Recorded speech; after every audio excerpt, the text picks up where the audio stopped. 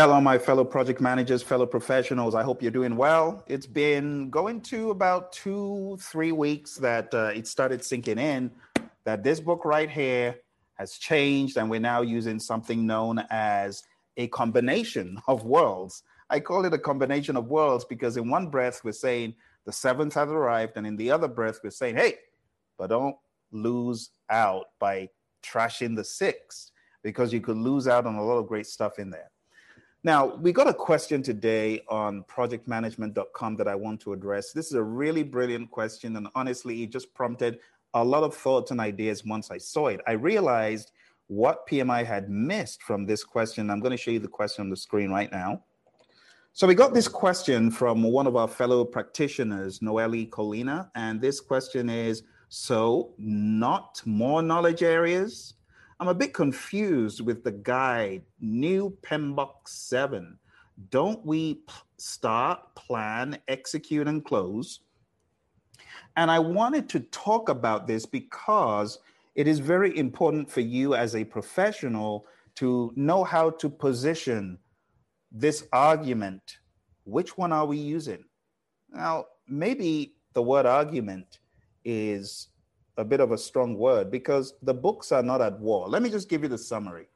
This, very, very process driven, okay? Does it have some principles buried in there in ways that we won't call them principles? Yes. One of the things you can take away from this is the concepts, trends, tailoring, and considerations for Agile. Brilliant, brilliant stuff. Now, if you compare that with what is in the seventh, you're going to find that what is in the seventh is good to some degree to be used as principles, very simplistic, I might add, but at least they are principles that one can use to explain philosophies and ideas that you should have when applying some of these, okay? This is what this is really good for in terms of what does this have that this doesn't? Well, this has those principles that this doesn't. I'm not saying the principles are the greatest, but it's a good starting point, okay? Now, you've heard me train these. I am not at war with the principles because they are not at war with anything logical and reasonable. In fact, a lot of the stuff that we talk about in the principles is logic and it makes sense. It's reasonable, right? Like be a diligent, caring steward. Who wouldn't want to be that? Okay, so in terms of the principles, it's a good anchor point for you to get the right mindset and behaviors. I'm not fighting about the principles, okay? But when you get the principles out of this and you apply it to this, what else is here? To be quite honest, there's a lot of stuff here that is a mixed bag of tools that you may find to be useful depending on your project. Let me give you a few examples. So in the seventh edition, we talk about certain models. We talk about the ADKAR model. That's a great model for you to keep in your mind when you're changing things in the organization, right? When you need to apply the thought of empathy as you're going through change. Then we have PMI's great, I call it FIPIMS model, FPIMS. This is good for change at an organizational level. Then we talk about John Carter's model, great at an organizational level. We talk about William Bridges' transition model for change, similar to the Kubler-Ross model. Great for understanding what people go through when change is imminent, when they're going through the thick of change. Great stuff, all great stuff. But for the 101 in project management or 202, people who may not be that advanced, they are going to find it hard to absorb a lot of the stuff that is in here versus this. This is just pick, process, knowledge area, process group, and go. This is, all right, now, in order to apply project management the right way, sensibly, or no, in order to deliver value. You see that change in paradigm? And they are not bad thoughts. However, they are a little bit on the advanced side for people who are just stock beginners. So for you as practitioners, you're going to have to extract things of value from that and apply it in some way to whatever framework you have in place. Okay? There's a lot of great stuff here. A lot of it is buried in the models, methods, and artifacts. The principles are pretty much what they are. You can take them and run with them. Look for my videos on the 12 principles, okay? But when it comes to giving people direction, it's like someone asks you for directions down the street and you bring them a world map. No, they don't need a world map. They just need the map for the vicinity. Don't show them the map of the world. PMBOK 7 is map of the world and more. Now, for you as a practitioner, there's one area in the 7th edition that is just flat out confusing. I know our colleagues might have meant well, but I gotta say this one, it only yielded more confusion than anything else. And it's the domains. The domains talked about in the 7th edition talk about no rhyme or reason. Now, I'm going to show you how to wrap your minds around the domains because I am absolutely convinced many of you will not find the domains to be as useful as the knowledge areas in the 6th. Let me say that again. The domains in the 7th, you are not going to find them as useful as the knowledge areas in the 6th because the domains are all over the place. It's as though someone came into the room and took a bunch of blocks and scattered them all over the place and trashed up all these nicely arranged blocks that were in the 6th edition. And that is why when you pick up the 7th edition and you try to digest the domains, what is going to happen? You are going to find some gagging action taking place because you're like, oh, I can't digest it. And that's okay. You've been used to knowledge areas, they make sense. You've been used to the Agile Practice Guide, which on page 90 also has knowledge areas.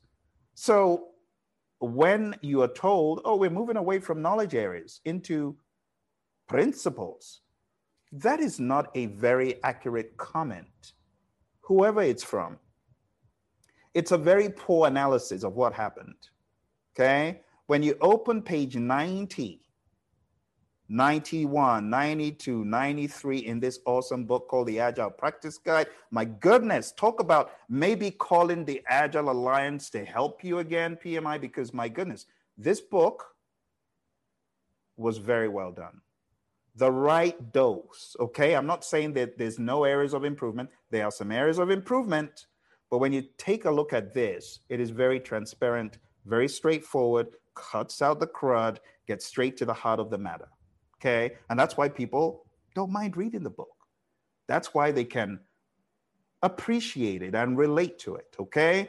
So what I'm saying in essence is this contains knowledge areas, a bunch of knowledge areas on page 91, 92. So someone coming around and saying knowledge areas are inconsequential, they are wrong. Knowledge areas are important. They're areas of knowledge. Why argue with areas of knowledge?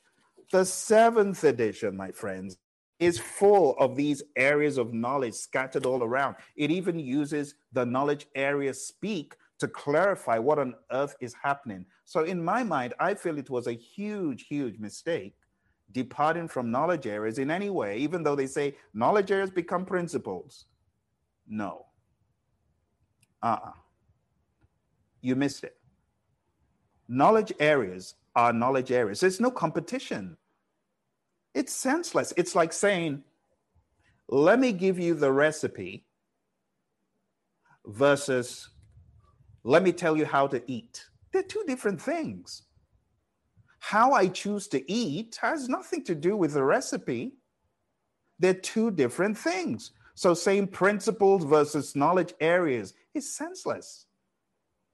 And saying process groups versus principles is also senseless. All right, now in the 6th edition, let's go to that page because I really want to make sure you get it. The page where you see the process groups talked about, very short, but it still mentions them because they are noteworthy. It's page 170, okay? And it reads, project management process groups can be organized into logical groupings of project management inputs, tools, techniques, and outputs. So I know you're saying, wait a minute, did they just mention ITTOs in the 7th edition? Yeah, because they don't go away. And even though they're not in the forefront, they're still there. So it says groups of processes are not phases. We've always known that. The process groups interact within each phase in a project lifecycle. We've always known that. Processes may be iterated within a phase or lifecycle. We've always known that. And the number of iterations and interactions between processes varies based on the needs of the project. You see them mention the word processes because they know these are not going away. And no one has ever said the process groups are going away. Okay, so this is how you need to reconcile the 6th, the 7th, and the Agile Practice Guide. I'm going to show that to you right now. Okay, so as a practitioner, my friends, the very first message needs to be this: process groups, knowledge areas, principles are different things. The process groups are a bucket. They are a container. And in that container, that's where everything is. Processes, tools that you use, inputs you use, models, methods, artifacts, whatever you want to call them, they all are inside a bucket. Okay? What does that bucket look like? I'm going to show it to you right now so that you don't forget. The bucket is this. I want you to think about it like a pentagon structure, okay? You have initiating processes, you have planning processes, you have executing processes, you have monitoring and controlling processes, and you have closing processes. That's simple, okay? Now, to go to the next level of explanation, when you understand the 5 process groups, or when you're teaching people the 5 process groups, right? The next thing you're going to do is explain to them that in project management, there are areas of knowledge. And these areas of knowledge are important for the success of the project, to be handled either by the team or by some entity such as a project manager. And this is talked about in the Agile Practice Guide. So if you follow me to the Agile Practice Guide, follow me to page 91. I want to read for you, okay? Even in Agile, we understand this concept of integration, because that is where we unify, combine, and coordinate all the pieces of the project, whether predictive or agile. In the world of agile, we rely more on the team for this. In the world of predictive, we rely on the project manager. Next is scope, scoping out the project. It reads here, in projects with evolving requirements, high risk, or significant uncertainty, the scope is often not understood at the beginning of the project, or it evolves during the project. That simple. Knowledge areas are not going away. They're here in the Agile Practice Guide because they are real things and they're real skills and areas that project managers should perfect. The area of scheduling. Let's go in the Agile Practice Guide to page 92. It reads, adaptive approaches use short cycles to undertake work, review the results, and adapt as necessary. These cycles provide rapid feedback on the approach and suitability of deliverables and generally manifest as iterative scheduling on demand. Did you catch that? Scheduling on demand. This is the world of Agile being mixed with knowledge areas. I really wanted to make it clear because a lot of folks thinking that knowledge areas are dead. No, they're not. They're in the Agile Practice Guide, which we have been using and continue to use. Okay? So when you're teaching this to people, it would be missing out on the best of several worlds by not teaching them knowledge areas or not teaching them process groups. Let's move a little bit further. Let's talk about cost. Talking about the world of cost, again, in the Agile Practice Guide, it reads on page 92, projects with high degrees of uncertainty or those where the scope is not yet fully defined may not benefit from detailed cost calculations due to frequent changes. Instead, lightweight estimation methods can be used to generate a fast, high-level forecast of project labor costs. It's that simple. So instead of going all the way down to the granular levels as we do in predictive, Agile says cost management is a thing, and you can do this in a lightweight fashion. Where you need to bring in the heavyweights, that's doable, but it does not negate cost. What about quality? Quality is fitness for use, conformance to requirements, and customer satisfaction. On page 93 of the Agile Practice Guide, it reads, in order to navigate changes, Agile methods call for frequent quality and review steps built in throughout the project. Recurring retrospectives regularly check the effectiveness of the quality process. I'll say that again. Recurring retrospectives regularly check on the effectiveness of the quality processes. They look for the root cause of issues, then suggest trials of new approaches to improve quality. Let's talk about spikes. Let's talk about technical debt. All of these are things we do.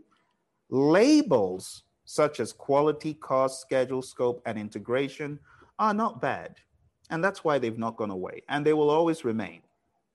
Wherever you are, whether it's the world of PMI or other, it will always be there. The next one is resources. Okay, now here in resources, it says, projects with high variability benefit from team structures that maximize focus and collaboration, such as self-organizing teams. So when we say resource, you think about the team, you think about human, equipment, material, supplies, facilities.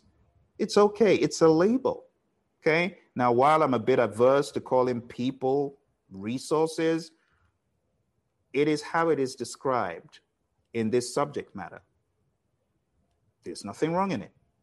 Just remember that people are part of the team and we must treat them with respect. But there's nothing wrong with a resource management knowledge area or a communications management knowledge area. And you do know in the Agile Practice Guide, it's talked about as well.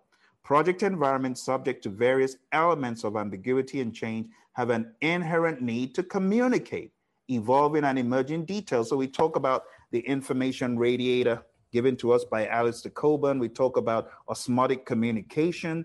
It does not go away. Those are just descriptions. We talk about risk, uncertainty, as my buddy, the risk doctor, would say. Dr. David Hilson would say, risk is uncertainty that matters to your project. It doesn't go away. What do you think Agile is all about? Agile in and of itself is a risk coping mechanism. It says, high variability environments, by definition, incur more uncertainty and risk. To address this, projects managed using adaptive approaches make use of frequent reviews of incremental work products, and cross-functional project teams to accelerate knowledge sharing and ensure that risk is understood and managed. We're constantly thinking as product owners, how do we prioritize this backlog? How do we inject considerations for risk? That's why we talk about a risk-adjusted backlog and so on. This stuff has not gone away. Procurement. In the world of the Agile Practice Guide, again, we have substantive coverage on page 77 forward of this awesome book. And if you go to page 77, what does it say? Procurement. Oh, well, that word must be something because it's here. And contracts. And it reads here on page 95, in Agile environments, specific sellers may be used to extend the team. This collaborative work relationship can lead to a shared risk procurement model. That's what we're talking about. And last but not least, stakeholder. management, which makes absolute sense when you look at it, because stakeholders are those individuals a project could affect or people who could be affected by the project. Again, Agile Practice Guide. Now, the reason why I keep referring you to the Agile Practice Guide is because when you think about the 7th edition, you need to remember that this is also an important reference material. You cannot negate what is here. The talk about knowledge areas cannot be negated. That's why you see I'm not holding up the 6th edition, because I know you all already know it's there, but a lot of people don't know that these knowledge areas are here. And you need to know that. You need to know that knowledge areas are also understandable from an agile perspective. Okay? So we need to get it straight as practitioners so we can teach people around us, our PMOs. Okay? Page 95, it reads, projects experiencing a high degree of change require active engagement and participation with project stakeholders. And it maps back to the Agile Manifesto. Business people and developers must work together daily throughout the project. We know this. So while we say knowledge areas have gone, it's foolishness. They have not gone, okay? Now, I want to talk about this book right here, the 7th edition. When we're talking about the 7th edition and the domains, I need to show you the mapping, because this is a last piece when it comes to process-y kind of stuff. It's process-y. It's not principally. It's not the principle stuff. That's very, very easy to map. Principle stuff is easy to map.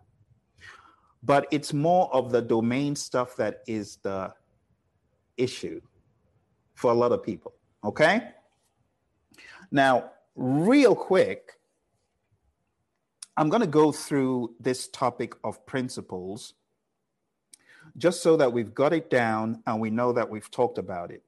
In my mind, I see the principles as being complementary. The principles are complementary of the stuff that we've talked about so far. There is absolutely no need to be confused about the principles. They offer value from a thinking perspective. You can look at it as a checklist. There is absolutely nothing wrong with the principles. Yes, as simplistic as they may sound, there is absolutely nothing wrong with the principles. Okay, so what I would like for us to do is take a look at the 12 project management principles. Okay, so let's take a look at them one by one. Here are the 12 principles. So whether you are in a world of predictive projects or you're in a world of agile projects, the principles will always be what they are. Principles that you can apply and get value from. The very first principle, let's put that on the screen. And it reads, be a diligent, respectful, and caring steward. You can use this in any dimension, but think about resources, resource management, right? You are a steward of the resources entrusted to you. So we can use this to bolster the knowledge area called resource management. We can use this to bolster the area of risk, because if you're being a respectful and caring steward, you will be concerned if there are risks that are not taken care of. So you can apply this across all of the knowledge areas. And that's what you're going to see for all of these principles. You can apply that thought to whichever knowledge area you're in, to whatever process group you're in. They are not relegated to just one principle or two. It's across the board, okay? So now you have an understanding of how this applies. The next one says, create a collaborative project team environment. Teamwork makes the dream work. Why wouldn't you do that? Anyone in their right mind would say, yeah, let's collaborate, right? All of us are smarter than just one of us. It's that mindset. Number 3, effectively engage with stakeholders. It goes back to the Agile Manifesto. Business people and developers working together daily. Why? because you want to add value. What do we mean by effectively engaging? At every level, whether you're dealing with cost or risk or schedule, scope, effectively engage your stakeholders, which also means as appropriate. You get what I'm saying? Let's go to the next one. Focus on value in what you're doing, whether you're putting together a schedule or you're putting together a scope document. If it's not value, don't do it. That's all. Focus on value speaks to all ALL of the knowledge areas and process groups. If it ain't broke, don't fix it. If it ain't value, don't do it. If it is value, deliver it to your customer. Number 5, recognize, evaluate, and respond to systems interactions. Makes complete sense. Systems thinking at a higher level. Don't just think about one piece in the puzzle. Think about the ultimate puzzle and all those pieces and how they interact. Whether you're thinking about how schedule relates to scope, or scope relates to risk, or risk relates to procurement, makes no difference. Number 6, demonstrate leadership behaviors. How do you do that? Well, the true measure of leadership is influence. So if you're demonstrating leadership behaviors, you are influencing positively. You're thinking about the firm, you're thinking about people, you're thinking about growth, you're thinking about situational leadership, you're thinking about servant leadership. Those are behaviors leaders demonstrate. Empathy, caring, but bigger picture view instead of smaller picture view. And that's why when we talk about the 6th edition, to bring it in again, it is important that we don't lose sight of some of the gold that is in the 6th edition. Chapter 3, we talk extensively about leadership. And I just want to give you a quick reminder, if you didn't study chapter 3, talking about leadership behaviors and wanting to know what those are, it's already here in the 6th edition. So if you follow me to this table on page 64, that table, that one right there on page 64, you can see what leadership is. Guide, influence, you see that word again? And collaborate, develop, innovate, focus on relationships, inspire trust, focus on long-range vision, ask what and why, focus on the horizon, challenge the status quo. That's exactly what we're doing here. We're not just going to follow like blind bats. We're going to question whatever is put before us because we're smart, right? You folks have taken a lot of challenging exams. Some of you taken exams I don't even know about, right? Where are my portfolio management professionals, huh? What about my program management professionals? All you folks. So whenever you look at something like this, you're meant to question it and challenge the status quo. Don't just follow like a blind bat. Ask yourself, is this making sense? Is it panning out? Am I able to take this and make it real? Am I able to pragmatize it? And if the answer is no, you need to question it. And you need, that's why I'm here. You need to answer the question, how do I pragmatize this? How do I take what's here?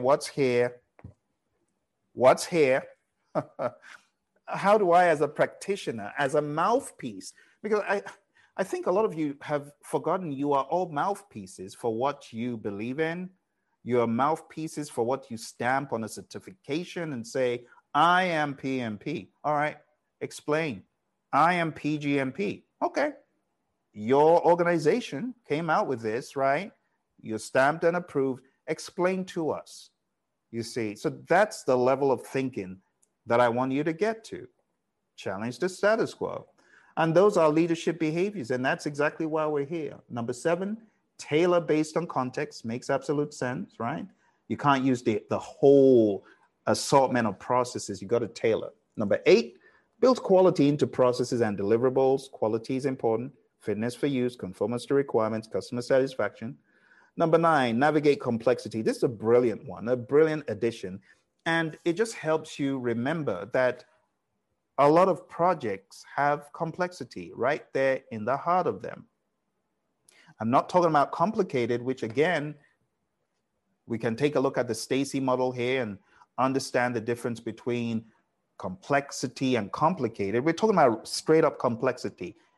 going towards the chaos zone, right? Going into the chaotic zone. You got to navigate it. That's all they're saying. Whether you are using straight ahead Scrum, or you're using Kanban, or you're using Scrumban, or you're using some homegrown hybrid, navigate complexity. Number 10, optimize risk responses. You got to optimize that response to make sure it's the best one ever, whether it's for positive risks, right, or opportunities, or negative risks or threats. It's that simple. Number 11, embrace adaptability and resiliency. Be adaptable. Be malleable, because it is not the strongest of the species that survives. It is the one that is the most adaptable to change. And we've seen this, right? We've seen them come and go, but those that remain are those that are adaptable. It's not a bad principle. There's nothing bad in any of these principles.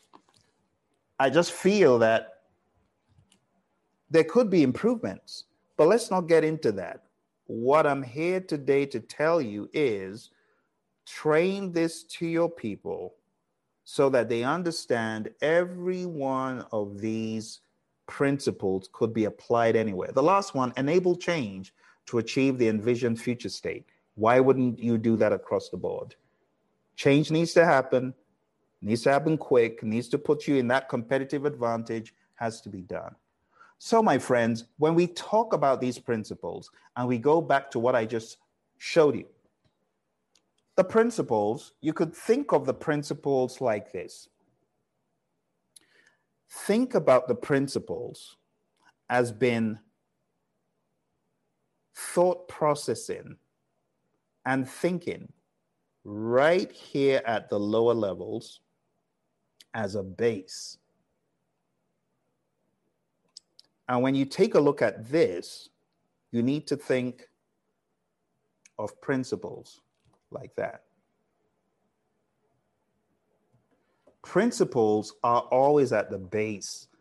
Whatever the field you're talking about, whatever the subject matter, you got to always put the principles right there at the base. That's where they belong, at the base. Okay. So principles, if I'm able to move them, I don't think I can move them any further. Okay, there we go.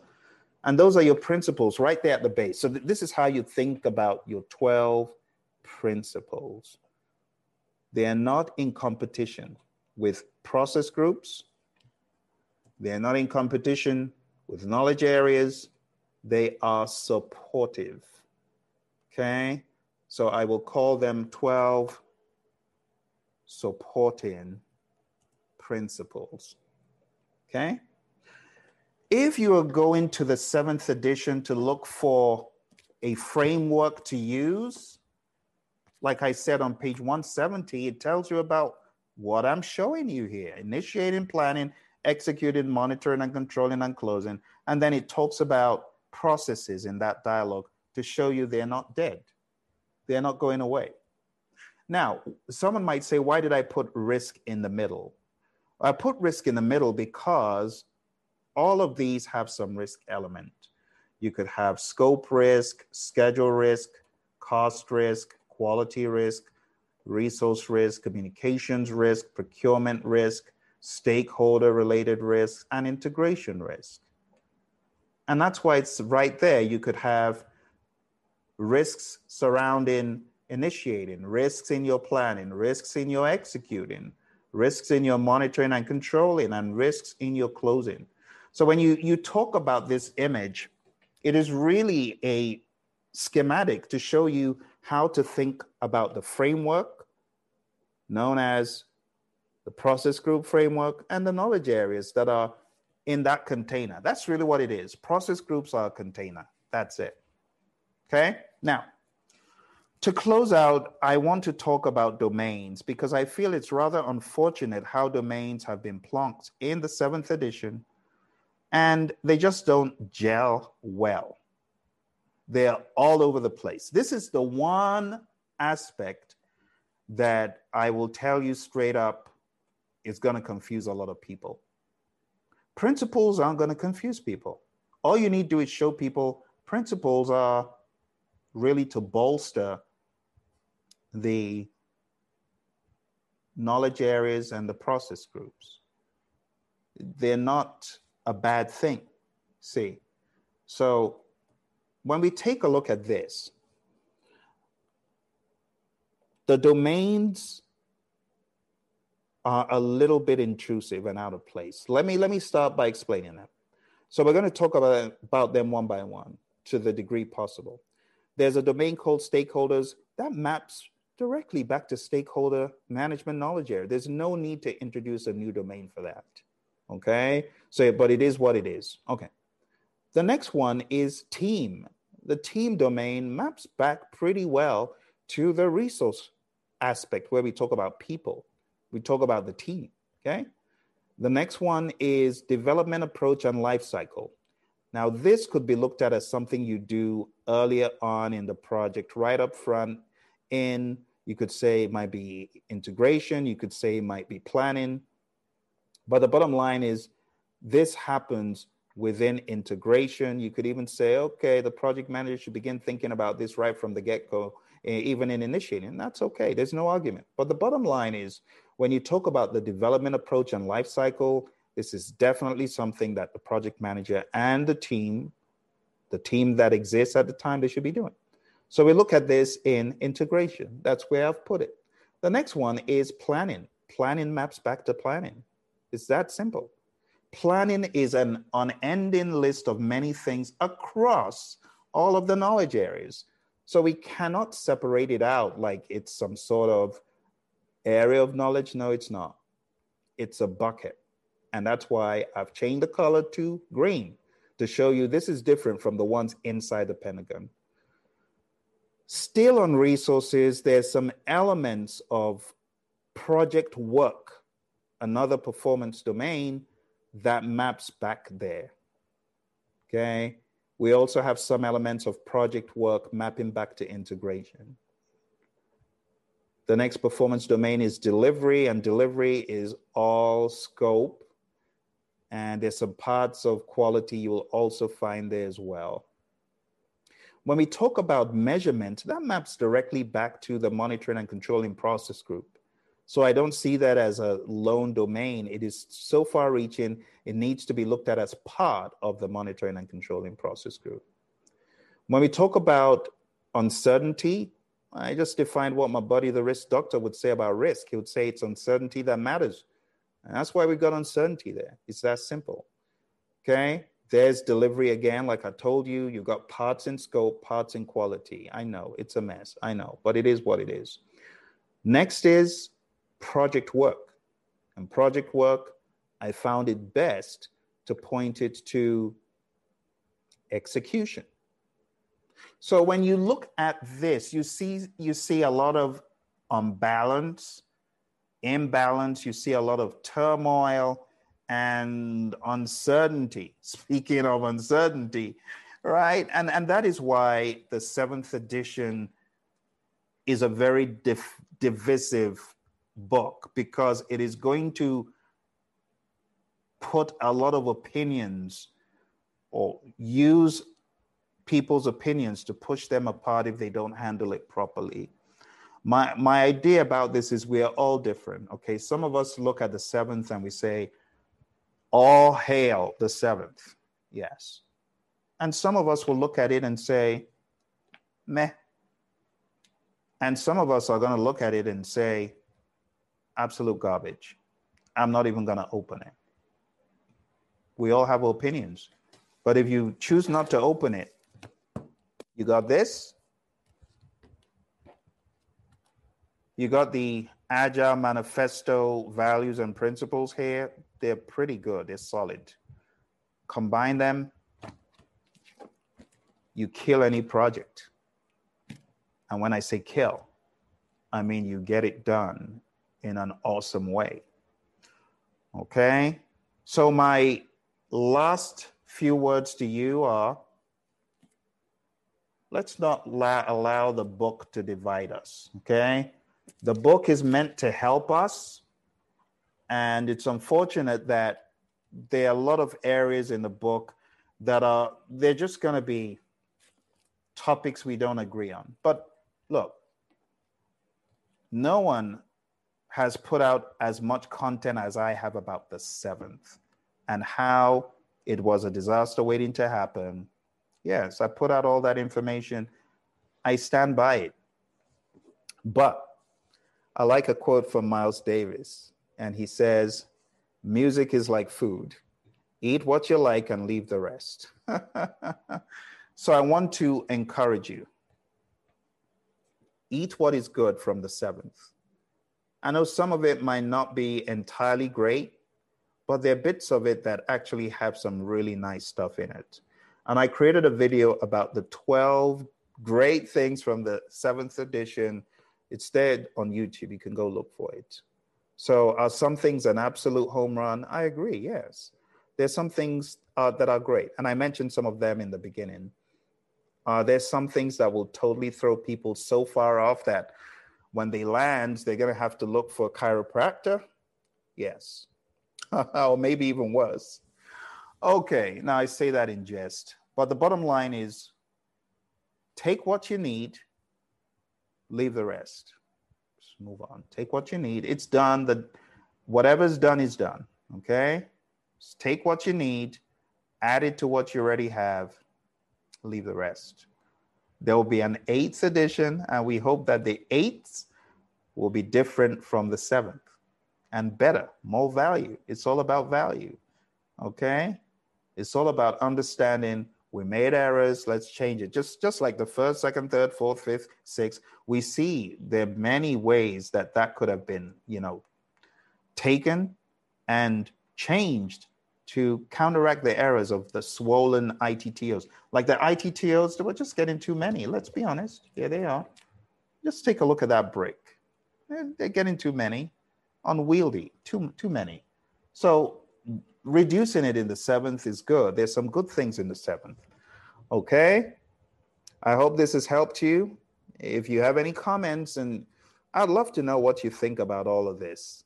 Okay? But more importantly, when you train this to your team, okay, I am also in the few weeks ahead going to try and put some of these schematics out for those of you who are trying to teach this, and I'm going to show you where you can find them. I'm actually going to try and put at least one schematic below so that you can take this and you can just share with people that, hey, this stuff isn't gone. You got your knowledge areas, you got your process groups, you got your risk, which touches everything. But in the 7th, yeah, we've got some of these domains, some of these domains here, and they're not exactly flushed with the other content, okay? But you also want to let them know there are 12 principles, and these principles are not bad. These principles can actually be used to bolster everything that we generally talk about in the PMBOK guide. Okay? So you will position them. The best way to position it, like I said, is to let people know there are 12 supportive principles in the 7th edition that were not there in the 6th edition, okay? And you've heard me say, I have nothing against the principles, nothing against them. You just need to remember that they cut across everything. Okay, I'm going to try my best to put an image of this somewhere below so that you can share it with your friends and you can share with them how this stuff all adds up. Okay, any questions, put them below. Thank you very much for joining me. Wish you all the very best. You take care. Talk to you soon.